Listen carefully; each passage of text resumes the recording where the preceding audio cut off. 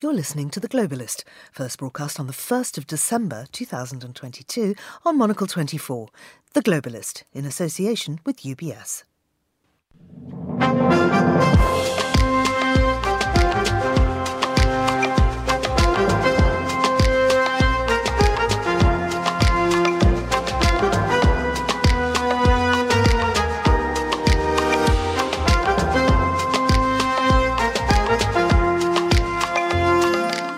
Hello, this is The Globalist, broadcasting to you live from Midori House in London. I'm Georgina Godwin. Coming up, we have the latest from China following the death of one of the leading figures of communism, Jiang Zemin, and the continued protests in response to harsh COVID lockdowns.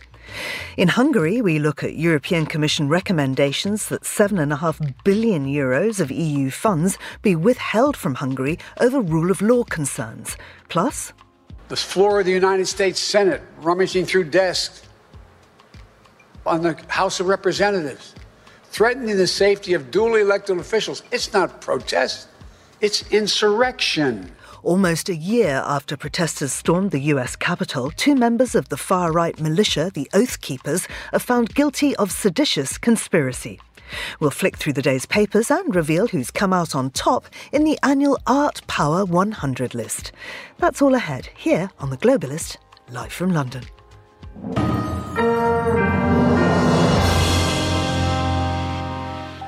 First, a look at what else is happening in the news. Russian forces have tried to advance in the east and south of Ukraine. Meanwhile, a blast from a letter bomb at Kyiv's embassy in Madrid has injured a staff member. South African President Cyril Ramaphosa is facing a possible impeachment threat over the Farmgate scandal. And the Fleetwood Mac singer Christine McVie has died at the age of 79. She was behind hits such as Little Lies and Everywhere. Do stay tuned to Monocle 24 throughout the day for more on these stories. Now, there was a feeling that China's path through history came to a crossroads this week. It started with widespread protests against the country's zero-COVID policy and also a rather more surprising, wider call for the end of Xi Jinping's regime. Then, the death was announced of one of the leading figures of communism, Jiang Zemin. Well, Stephen Lynch is the managing director for the British Chamber of Commerce in China, and he joins me down the line from Beijing. Stephen, thanks for coming on the Globalist. What is the latest on the protests there? I suppose I've been in China for 12 years and I've never seen the levels of social and economic disruption. We've seen protests in cities right across China. And I think that demonstrates the real anger over this zero COVID policy. And, you know, for many, this is also a reaction to the party invading sort of every corner of everyone's life. And I've lived here for a while, but right now you literally can't leave your house with that sort of that feeling and that happening. And I think the extraordinary levels of civil unrest that we're seeing at the moment is purely down to zero COVID fatigue. People are scared, they're angry, they're tired. And there just doesn't seem to be an exit strategy to remove ourselves from zero COVID. So China's heading into its fourth year of the pandemic, still with a zero COVID policy, while the entirety of the rest of the world has learned to live alongside COVID. So right now in China, we're seeing images of the Football World Cup where countries are coming together from all over the world. And, you know, meanwhile, what's happening back in China? Well, we're going back into lockdowns, quite harsh lockdowns. And so I think what's happening is the bubbling of 3 years of sort of anger, confusion around zero COVID. And again, just a demand for an exit strategy or certainly just a roadmap to what might happen in the next few years. And is there any indication that that will happen? Will these protests have any effect on the zero COVID policy? So I think one thing to say is, and again, you know, this differs for every country, but here in China, the zero COVID policy, it worked for 2020 and large parts of 2021. Whether people disagree with it or agree with it, for this country, it worked. It was clear, it was consistent, it allowed businesses, the economy, people to return to some level of normality. 3 years on, 2022, and heading into 2023, it's not working. It's almost impossible to keep COVID out at a country this size. And I think people are starting to realize that. And I think people are starting to look at the rest of the world thinking, well, hold on a second. You know, people are going to the World Cup and I can't even go to my local park. So I think there is confusion and there needs to be something that happens from the Chinese authorities to address this. one of the issues and one of the problems with the protests that are taking place is we have central policy that is trying to shift. It's dynamic zero COVID, so it's trying to shift away. But the local implementation and the local communication is very, very poor. And they don't want to have any problems on their side. So they're just clamping right down, even though that's not the actual policy. So I think it's unclear whether the policy, the central policy, will change. But one thing that they're trying to do is make sure that the local implementation matches the central policy. Let's turn now to have a look at the death of Jiang Zemin, because he was elevated to the head of the Communist Party as a loyalist during the Tiananmen Square protests. Now, that was a different era when it comes to protest in China, wasn't it? Yes, you could say that again. But, I think there's a lot of parallels that are trying to be drawn from 1989 and obviously to today. But, what we'll say is Jiang was, an influential character in China's opening up and reform. And, we would say if Deng was the visionary behind the opening up and reform policy, well, Jiang was the guy who made it happen. He was the guy who took China to the next level. And his role was so critical in leading these economic reforms and this high speed, China growth. And he was also the one where let's not forget 1989, China on the global stage was terrible. They had a bad reputation with all countries. So it was very much his job to take China global. He was the face of China. And to a large extent, he was very accommodating to opening things up, to accommodating Western business. He was globally minded in lots of aspects and certainly economically minded. And so he oversaw notable events, the World Trade Organization, joining the Trade Organization, handover of Hong Kong. Obviously, he has a very checkered past because with opening up also brought in huge levels of political fractions and corruption within the party. So it's very interesting to see the parallels that people are trying to draw from Jiang passing away and back to 1989. But Jiang was presided over years of global economic expansion for China. Now, there is a tradition in China of using public mourning gatherings for past leaders to express discontent with the current regime. And I wonder if that's likely to happen here and if this death could form a rallying point and a legitimate reason for people to gather. So I would say, given what's just happened in the last week, 2 weeks, I find this very, very unlikely. What has happened, I'm sitting here in Beijing and, there's almost a police car in every single corner. So they are very wary of what's just happened. So I find any public gathering would be very unlikely unless it was scripted, staged. I think that would be the way that things happen. Jiang kind of disappeared from public life as well. So he hasn't been seen publicly for a long time. But the death and commemoration of any leader or any former leader within any country is relatively sensitive, but definitely here in China. And I think we're starting to see that today. The state media all commemorating, promoting nationalism. The state media, lots of websites have also gone black and white to pay tribute to Jiang. And I think we're also seeing an outpouring on social media. I think slight restrictions have been lifted to allow people to mourn and express feelings rather than taking to the streets. So I think the internet will be the outlet for a lot of this reaction rather than the streets. Now, Charles Michel, who's the president of the European Council, is in China for talks with Xi Jinping. That's in an effort to strengthen ties between Brussels and Beijing. What is international business confidence like in China at present? So I don't want to give all my details away because next week, the British Chamber of Commerce, we actually release our sentiment survey, which looks at all the issues that you've just mentioned. But, one thing I will say, it's very, very clear. Sentiment is at an all-time low for British businesses. And anecdotally, I've spoken to many foreign businesses and domestic. This is the lowest, I've experienced it in my time here. So I think we really are facing challenging headwinds. We're seeing massive levels of uncertainty. Risk is almost at its highest level, higher than it's ever been. China's position as a priority market is changing. It's shifting.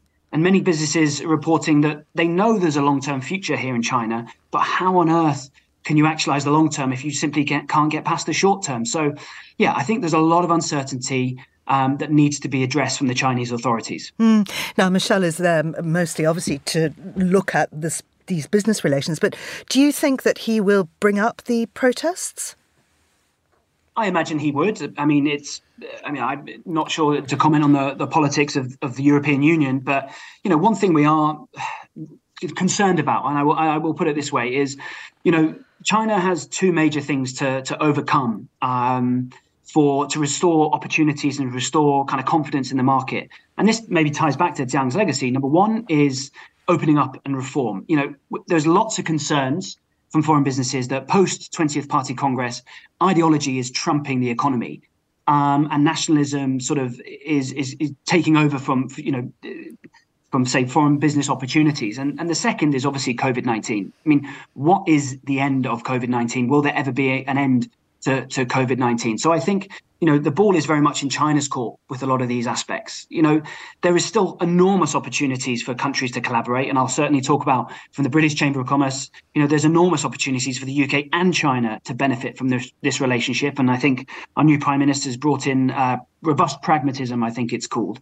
So I think, the Europeans, Europe's China's largest trading partner, there is still things to be won and to be lost. So it's very, very important that we have, even if you disagree, strong engagement and strong relationships. I wonder how good the internal relationship within the EU is, given the fact that Michel has undertaken this as a solo mission without the European Commission President Ursula von der Leyen. Is that a sign that the relationship between the two might be strained?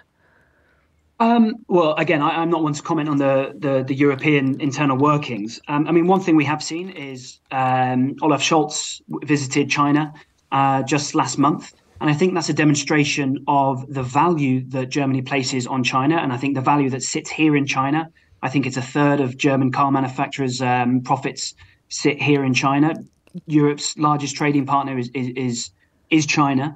So within this fractured geopolitical space, there is still very strong, robust trade and investment ties. And again, they must be considered. And I think one of the big problems I see from sitting here in China, certainly the last 3 years of COVID, is there's multiple aspects to a relationship. There's one, the government to government, two, the business to business, and three, the people to people. Now, all levels, they've been frayed. And I think we need to build back these three pillars to get back into the room, to get back and talking. Because again, whether you fundamentally agree that China is a strategic partner or a strategic rival, not engaging with China is going to be a problem. It's going to make problems worse. So I think, we welcome more engagement, more conversations, and they're not going to be easy. There might be values and red lines that you simply will not cross, but you must engage and you must continue the conversation. Stephen, thank you very much indeed. That was Stephen Lynch there. The Foreign Desk is Monocle 24's weekly global affairs programme. We tackle the world's biggest news stories, as well as those left untold. If actually you speak to the ordinary people, their aspirations is for a unified country, whether you talk to business people, to school teachers, to market traders, and so on and so forth, across the board, is they want to see their country recreated as it was, only this time as a democratic, accountable system. Our expert guests offer in-depth analysis and first-hand experience. One of the Ebola treatment centres I went to had been burned down by a community that were very resentful and frightened of Ebola, and they still have a bunker in the middle. They've dug a big, deep bunker where they can hide if people come and shoot at them. The Foreign Desk with me, Andrew Muller, is available every Saturday from midday London time, right here on Monocle 24.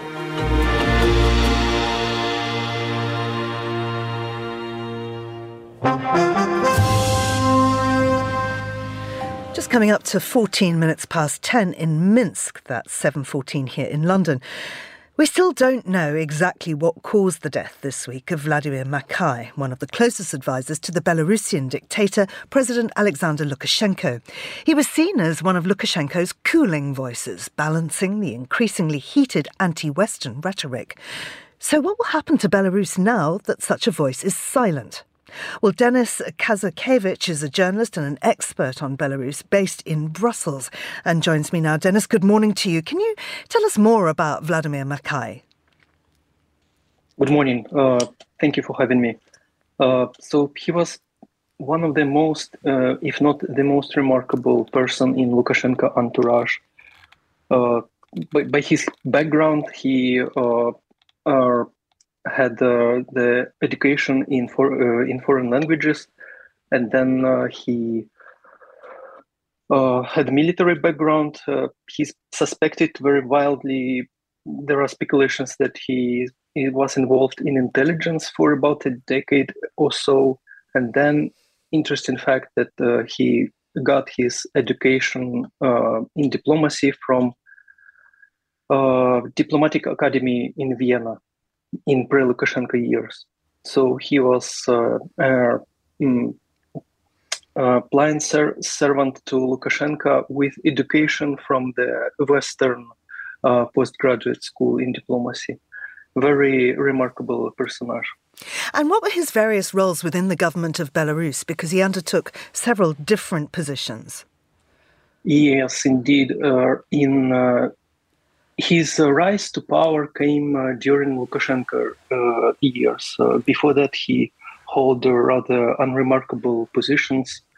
But during Lukashenko years, he became ultimately his chief of staff, or head of Lukashenko administration, as it's called in Belarus. So, as you can guess, he was very, very close to Lukashenko. And after being chief of staff, in 2012, he became the Minister of Foreign Affairs. And he was the mastermind behind the detente between the EU, the West, towards Belarus. He was the architect of this very interesting structure when Lukashenko stopped being the last dictator of Europe because the Russia annexed Crimea.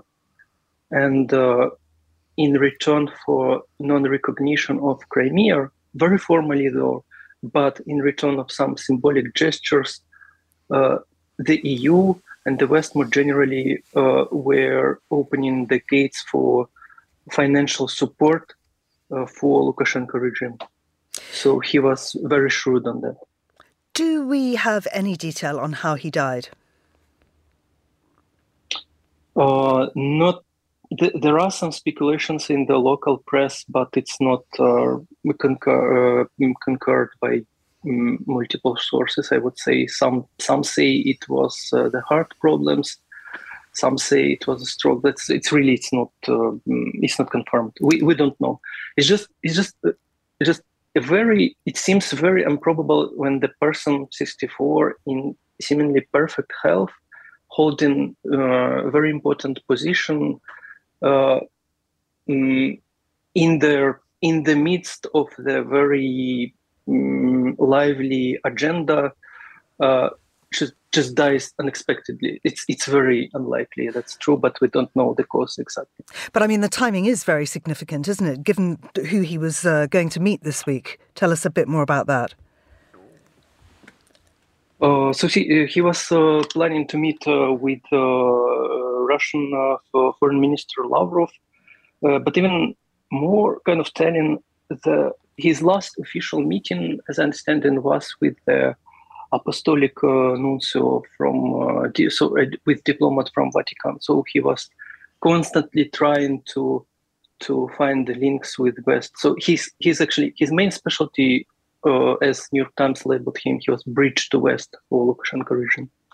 So, I mean, essentially what people are saying is that once he's out of the way, perhaps that clears the way for Russia to be more aggressive and to use Belarus more effectively than they have done before. Previously, the country's just been a staging post for soldiers to invade Ukraine.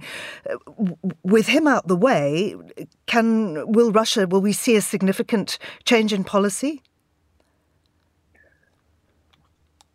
So it is a very complex things are happening now in Belarus. So on one hand, Russia is put pressure on the regime to join in. On the other hand, people of Belarus do not want to fight in Putin's war. That's very clear. And speaking of calculus, the people, if the regime will go full force to invading Ukraine, then there is a probability that people of Belarus will rebel. So that's why they try to find this good moment. They working constantly on arresting activists who are against the war.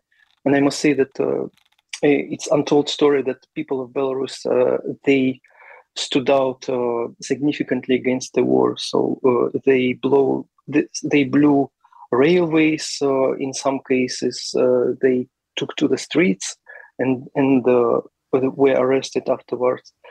So it's dynamic situation. On the one hand, there is a pressure from the Russia mostly. On the other hand, there is a resistance of the people.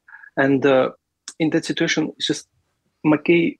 He was not a good actor. It's just he was like a counterbalance in that configuration, which kept more or less some sort of a balance. And now what's happened, a very remarkable player is out, and balance it's lost.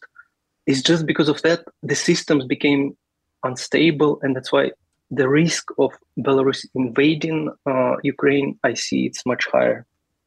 Denis, thank you very much indeed. That was Denis Kazakevich. Now, still to come on the programme, we get the latest on the spat between the EU and Hungary over rule of law concerns. We'll also have the business headlines and ask what exactly is power in the art world. This is The Globalist. UBS is a global financial services firm with over 150 years of heritage. Built on the unique dedication of our people, we bring fresh thinking and perspective to our work. We know that it takes a marriage of intelligence and heart to create lasting value for our clients. It's about having the right ideas, of course, but also about having one of the most accomplished systems and an unrivaled network of global experts. That's why at UBS, we pride ourselves on thinking smarter to make a real difference. Tune in to The Bulletin with UBS every week for the latest insights and opinions from UBS all around the world.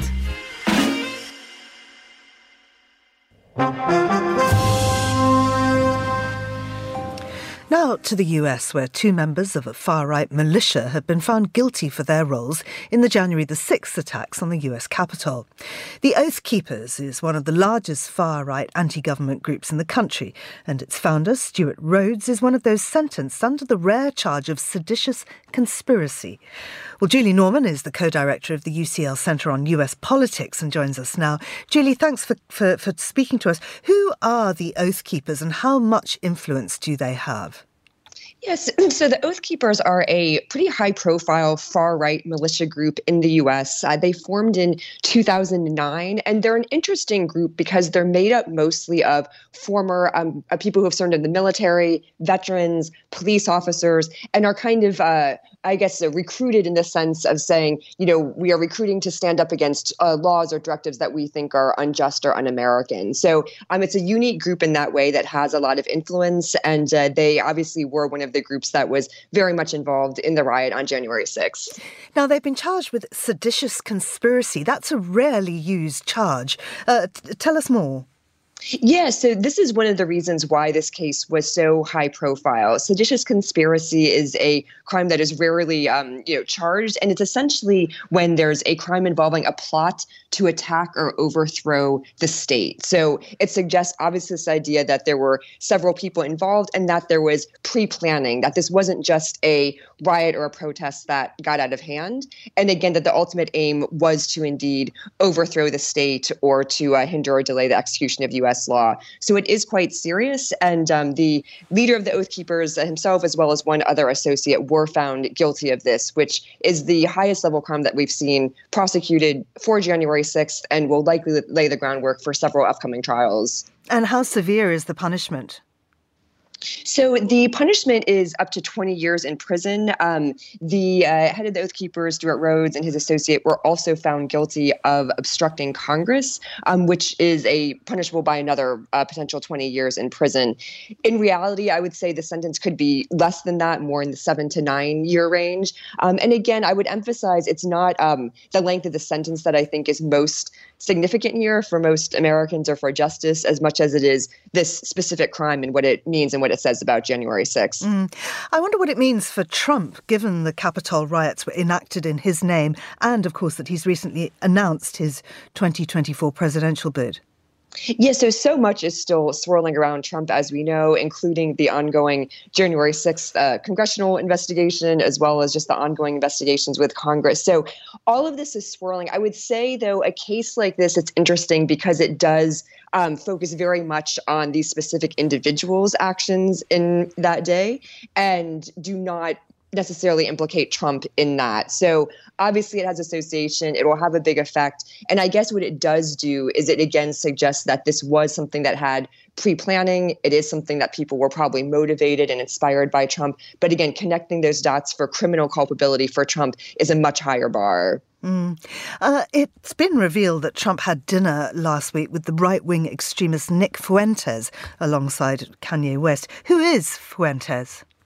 Yeah, so Fuentes is another white supremacist and misogynist and racist, I would say, broadcaster in the United States who has kind of risen to the fore in the last few years. He was present at the 2017 Charlottesville riot and since then has kind of made a name of being a very outspoken white nationalist through YouTube and other channels, spouting anti-Semitic conspiracy theories, making light of the Holocaust, just kind of a range of things in that class. So he was invited to that dinner with Trump by Kanye West.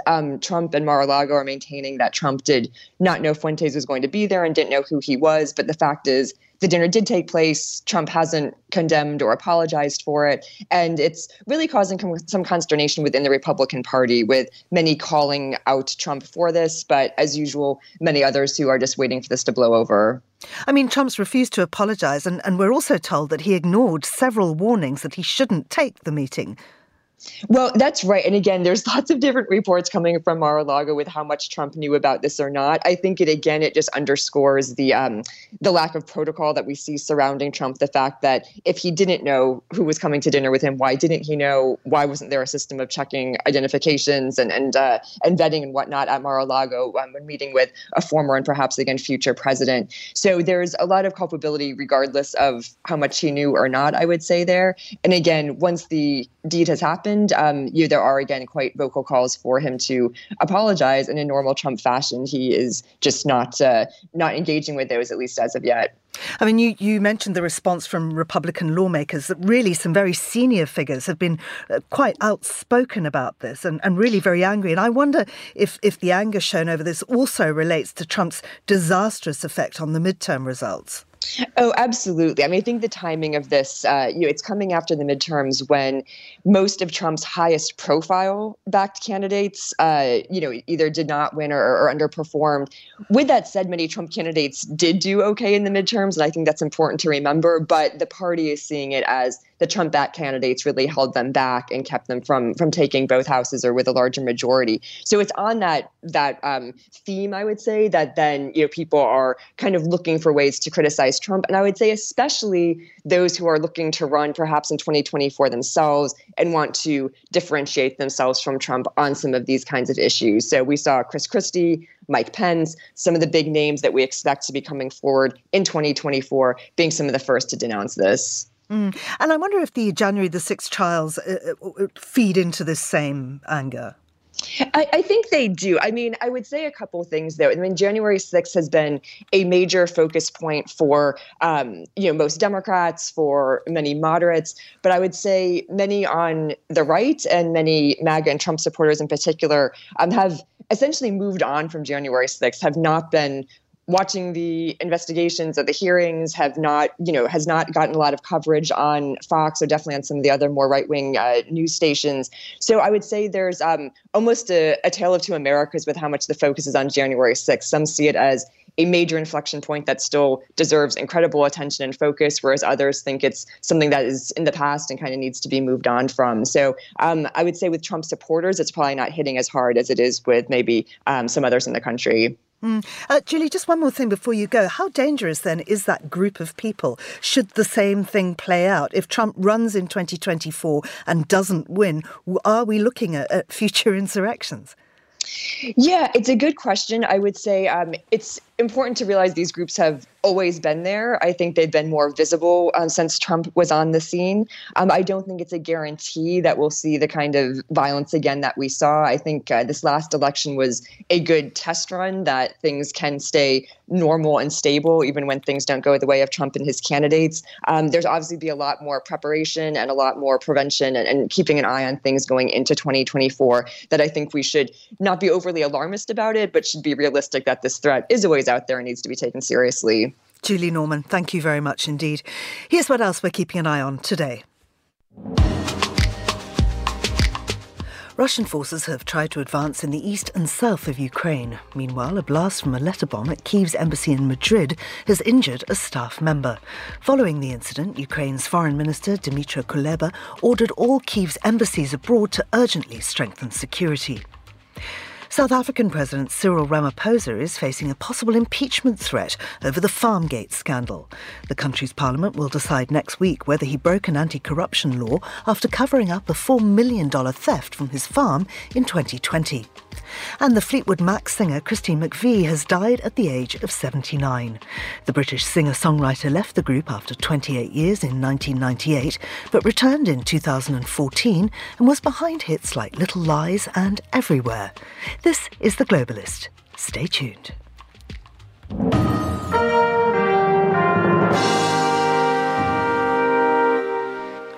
Hungary has failed to pass the required 17 rule of law reforms demanded by the European Commission in order to unlock €7.5 billion worth of funding.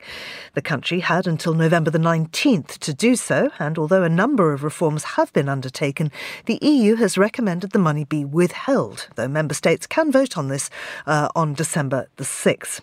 Well, I'm joined now by Justin Spike, AP's Hungary correspondent based in Budapest. Good morning to you, Justin. What is it that the EU is most concerned about?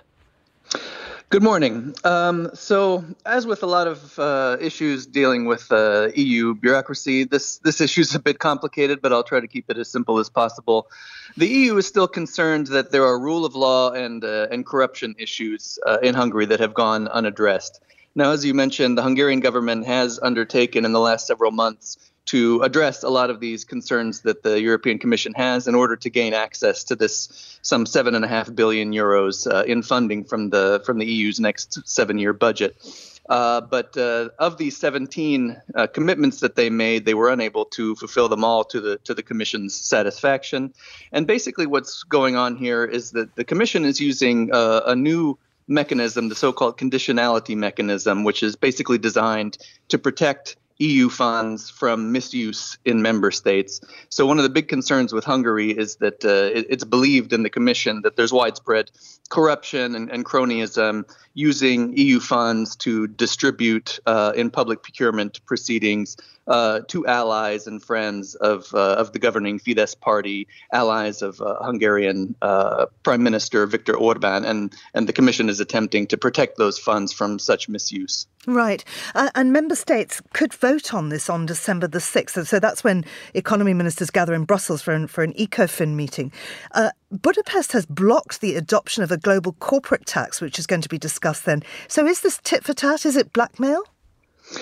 You know, that's something that a lot of officials in Brussels have been suggesting openly. In fact, the Hungarian government insists that these political questions, such as this global minimum corporate tax, as well as an €18 billion package of funding to assist Ukraine, which it's also holding up and vetoing in the process, are disconnected. That there's no connection between Hungary holding these processes up and this whole debate over the €7.5 billion in funding.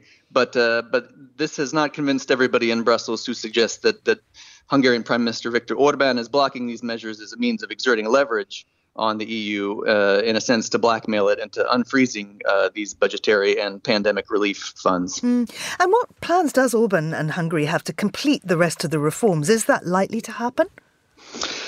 So yesterday, in reaction to this decision by the European Commission, the Hungarian official who has been sort of the point man in negotiating with the Commission said that Hungary sees the decision as a significant step forward towards Budapest gaining access to these suspended funds. So he said they're delighted to see that there's been progress, because essentially the Commission has left the door open for the 7.5 billion euros in funds to be released, in addition to 5.8 billion euros in pandemic relief funds.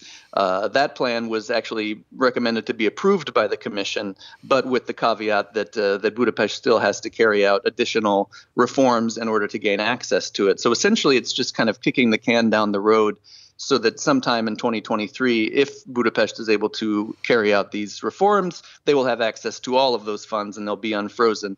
And given the fact that the Hungarian economy is really in a tough spot right now, the currency has dipped to record lows, fear of a recession looming, they're really going to want to gain access to all of these funds. And I think that the willingness to compromise and the willingness to implement reforms is quite high at the moment. Justin, thank you very much. That was journalist Justin Spike speaking to us from Budapest.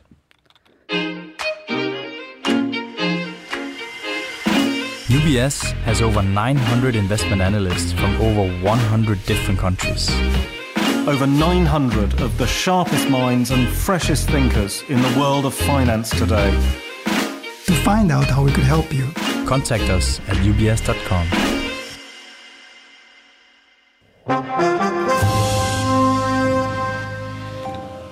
It is 10:36 in Ankara, 8:36 in Zurich, and we'll continue now with today's newspapers. I'm joined by Ruth Michelson, a journalist based in Istanbul. Ruth, thanks for joining us and good morning to you. The World Cup, whilst I'm not particularly interested in the sporting side of it, it is generating a lot of stories off the pitch. Tell us more.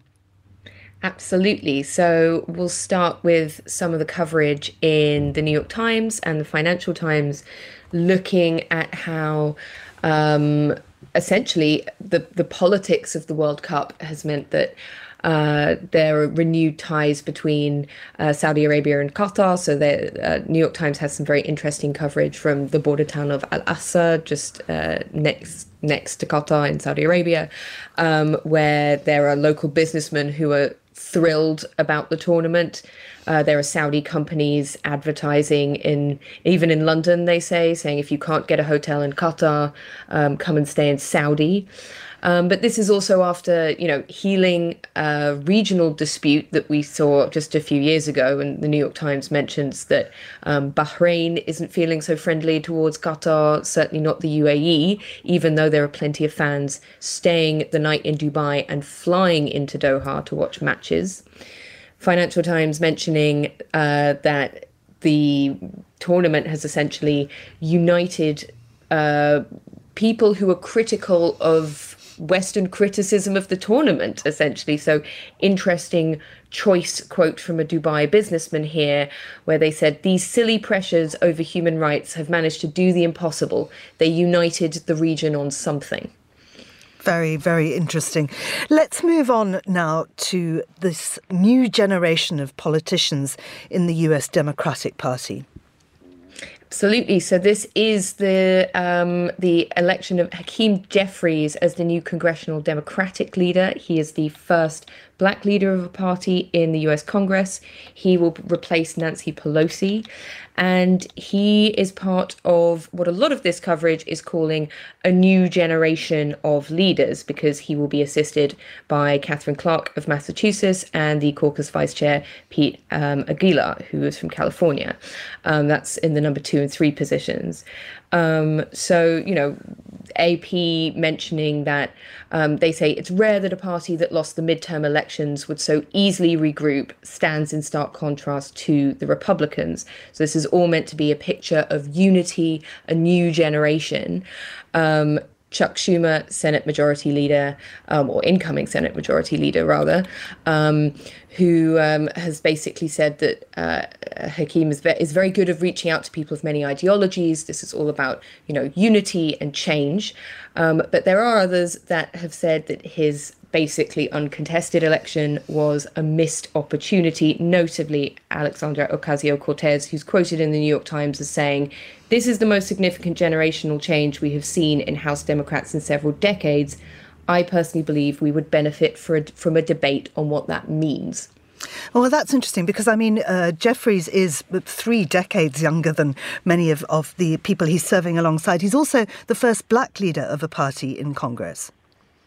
Absolutely. I mean, I think the idea of AOC's statement is that because it was an uncontested election, there's lots of discussion about the idea that both that the entire trio of leaders basically have been planning this sort of historic ascent for a long time. It was very celebrated. It was uncontested. It's sort of interesting that AOC there seems to be the lone voice saying, you know, we should really have a discussion. If we're going to have this big change, what represents our party? Is it these people? Is it just about their gender or the colour of their skin? Should we have a more wide-ranging debate before just appointing people?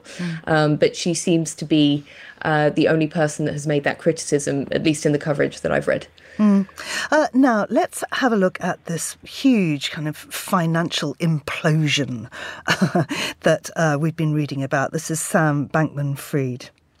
Absolutely. I mean, incredible comments that he made last night. Incredible that he even decided to appear at all, really. I mean, okay, it's via live video link, but exactly as you said, it was against his lawyer's advice, which is what he told the Deal Book conference.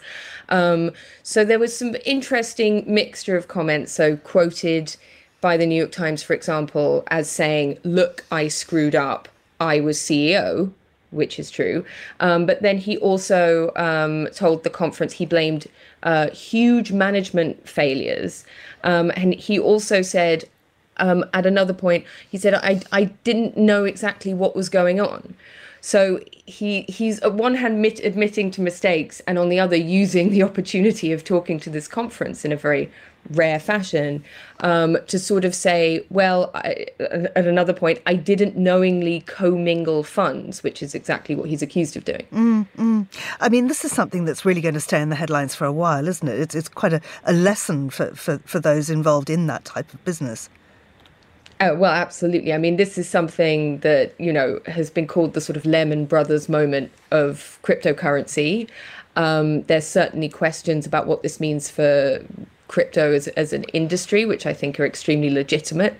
And, you know, a lot of that, I think, was also focused on Sam Bankman-Fried's sort of personality, what he represents in the tech industry, that here is someone that was celebrated as this kind of wunderkind.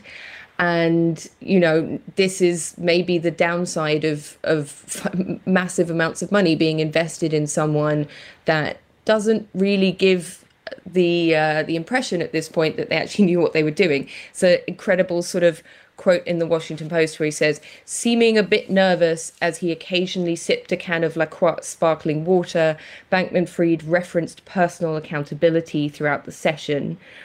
He's quoted in Vanity Fair as saying, "Look, I've had a bad month," and then getting laughs from the audience, which, yeah, true. You know, he understands the situation, but that doesn't necessarily mean that everyone should have invested their money with him. Yeah, overabundance of just being optimistic, it would seem, all the way around. Let's end by looking at this story from a zoo in Sydney.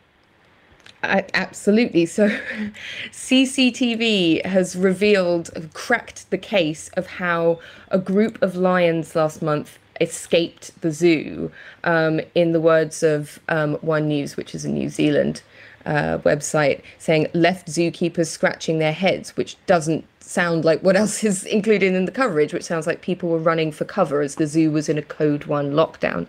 But the CCTV footage, according to The Guardian, shows that the lions escaped the zoo, starting with one of the lion cubs, stayed close to the fence and then got themselves back inside.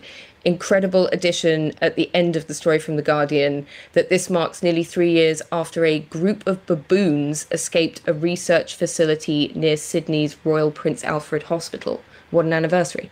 Absolutely. Ruth, thank you very much indeed. That was Ruth Michelson there. And this is The Globalist. Keen for some well-informed company to take you from your suite to your sun lounger this summer? Well, the Monocle Companion is out now. Packed with 50 inspiring essays to improve everything from your vacation to your vocation, our first ever paperback is packed with long reads, inspiration, and cheery ideas to make you happy. Head to monocle.com for more.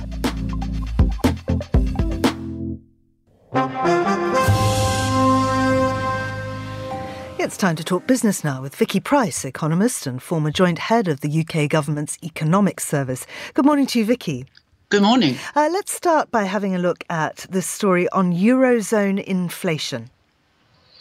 Indeed. I mean, the surprising thing is that inflation seems to be coming down in the EU, which I think, given everything that's been going on for quite some time now, came as a little bit of a surprise for everybody. And that's because, of course, the various governments in Europe have put all sorts of measures to try and restrict increases in energy costs in particular. But there is a sign overall that perhaps, the peak in inflation has been met. And now we are beginning to go into either plateauing or inflation coming down. That does not mean, of course, that we don't still have a problem with energy prices. But 10% inflation is still pretty high. And the question really is what happens next? And if there is going to be any more concern about the war in Ukraine and any escalation that we're seeing taking place right now, then the energy price sort of profile may well change very significantly. But for the moment, of course, they're still having to absorb quite a lot of increases. But those increases haven't been anything like as sharp as they were in the last few months. And what we're seeing in terms of the sort of forward contracts that exist for gas in Europe, they have been falling quite significantly until recently. So that is going to be reflected over a period of time in lower energy prices as well than the ones that we have been used to. So that's good news in many ways. It does not take the inflation rate anywhere near the sort of target rate of 2%. And the expectation, of course, is that the ECB will continue to raise rates. The question is how fast? And coming, actually, interestingly enough, just after comments from the Federal Reserve that perhaps we're going to have a slower pace of inflation in the US as well, and therefore interest rates are not going to rise as fast as before, seems to suggest that perhaps even the peak of the increase in the pace of interest rate hikes may have been reached too. So instead of 75 points that we expected would be happening everywhere in December, we may actually see just 50 basis points increases, which will be good news, I think, for everybody, and certainly good news for the growth of the economies, which are forecast, of course, in the Eurozone to go into recession, the big ones at any rate, and then come out hopefully slightly faster if interest rates also oblige. Bad news, though, for local communities and high streets, as we see that the trend for bank branches to close is continuing. Oh, that's absolutely true. I mean, the latest news come from HSBC. Of course, we have to remember that HSBC has said some time ago that it was going to concentrate a lot more on its business in Southeast Asia, and is not going to really be expanding, particularly in the UK. But nevertheless, I think the loss of even more branches is a bit of a concern, which has been announced just recently. It's closing another 114 branches. Over a period of time, of course, and loads of parts of the UK are going to be affected. That's going to start happening in April. Now, the really worrying thing about this whole business is, yes, of course, banks can say that people are using a lot less cash, that they don't actually need us to be open anymore, and there are also going to be all these community hubs that are going to be banking community hubs, which are going to be set up so that lots of banks, mainly using also post office branches, can service customers all together, sort of jointly. Well, very little of that has happened so far. And when you look across the UK, something like 5,200 branches have closed since 2015, which may make sense in terms of banks' profitability, but actually it has devastating impacts on high streets, for example. And also local communities and local businesses feel that the decision-making process is now concentrated so much more at the centre. So there isn't sufficient understanding of the needs of businesses in various parts of the UK. And that's a trend, of course, not just from HSBC, but others too, to just make the decisions more centrally. And that's bad news for many. And revitalising the high streets, which should be one of the aims of levelling up as well, is made that much more difficult as a result. Vicky, are you like with a very, very tiny helicopter? It sounds like you've got a miniature heliport somewhere near your desk. Oh, I'm very, very sorry about that. There are some, I'm trying to move away. There are some builders outside making a sort of scratching noise. And that's what's going on right now. They came and apologised earlier. So many apologies from my side. Is that any better? That's much better. But I rather like the idea of you being surrounded by tiny little, helicopters. It sounds terribly exciting. Maybe I'll try and do that next time. Let's talk about house prices, because it looks like they are set to fall. Well, they are falling on a monthly basis. And the interesting thing in the UK is that, of course, we've had this mortgage interest rate increase that took place when we had the mini budget back in September, of course, at the end of September 23rd, when the markets went sort of slightly, they almost, went to meltdown, if you like, the bond market, where we saw yields increasing very, very significantly. So what you saw then was that the 30-year yield went up to over 5%, and mortgage rates then were calculated almost immediately. So we saw some mortgage interest rates of 5 or 6% sort of appearing, and that put lots of people off and of course affected confidence in the housing market very significantly. What we're seeing now, of course, is yes, the cost of living crisis is a big issue. Interest rates, nevertheless, although the yields have come down, short-term interest rates have been going up. Not everyone is on long-term fixed rates anyway, so there's a lot of people who are still on variable rates. So they've seen their interest rate payments increase, and of course wages are not going up, hence why the UK is having a bit of a winter of discontent, actually not just a bit of a winter of discontent, loads of strikes everywhere, particularly public services, where you're seeing increases being demanded in wages to make up for it. What we're seeing, therefore, is that the last couple of months have seen monthly falls in house prices. It varies from region to region. The fall in November was about 1.4%. Still, of course, house prices are still higher than they were a year ago, but the fall was considerably higher than anyone expected. So 1.4% was the decline in November. Most forecasters thought it would be perhaps 0.4%. So it does suggest that this decline has started. Unless something changes in terms of the monetary environment, then that fall is set to continue. Vicky, thank you very much indeed. That's Vicky Price. And you are with The Globalist on Monocle 24.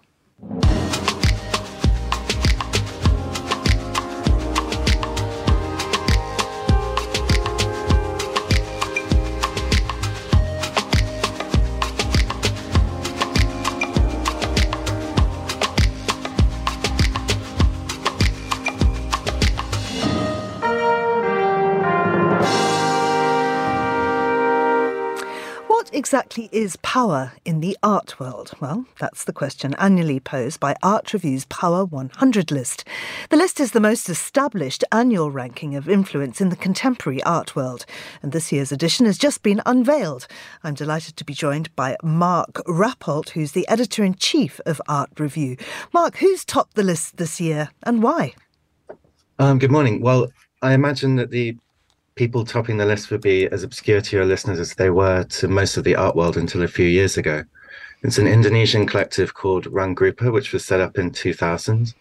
And this year they curated Documenta in Kassel, Germany, which is an exhibition that happens every 5 years and generally the most important indicator of what's going on in contemporary art in the world. And I think the interesting thing that they did was to approach other collectives, who then invited other collectors and other contributors to the exhibition, avoiding the big star names we normally associate with art, until they had about 1,500 individuals involved in the exhibition.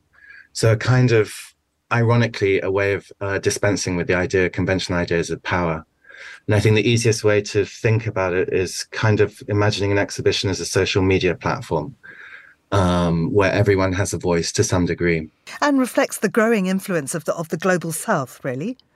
Yeah, I think to a degree. I think within the list itself, it's still the minority, but I guess it's the second time someone from that part of the world has topped the list.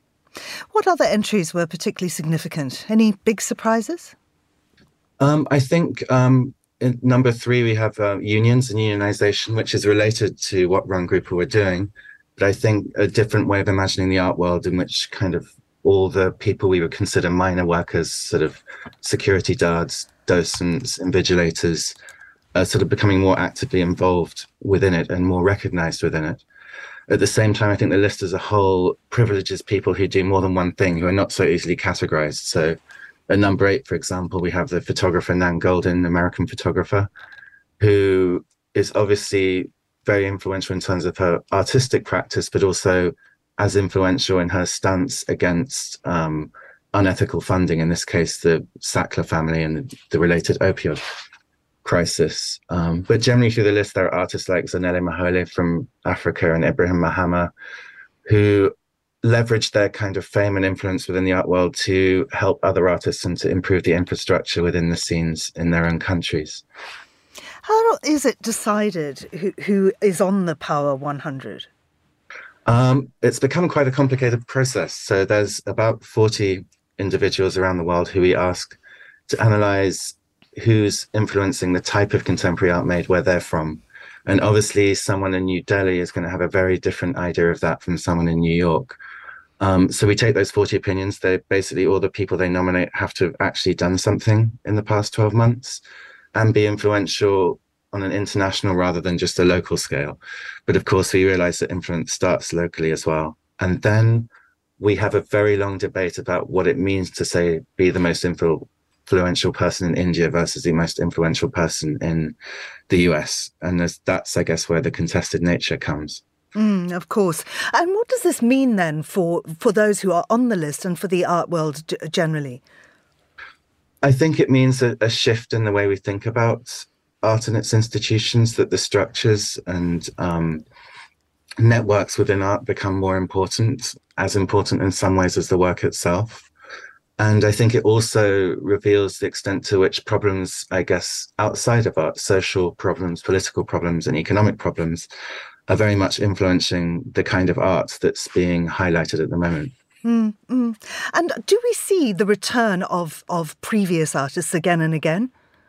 To a degree, but I think there's been a rapid change as the world has a more global voice, that voices from geographies and, I guess, ethnicities that were previously underrepresented become more represented and more vocal and more loud. Mark Rappold, thank you very much indeed.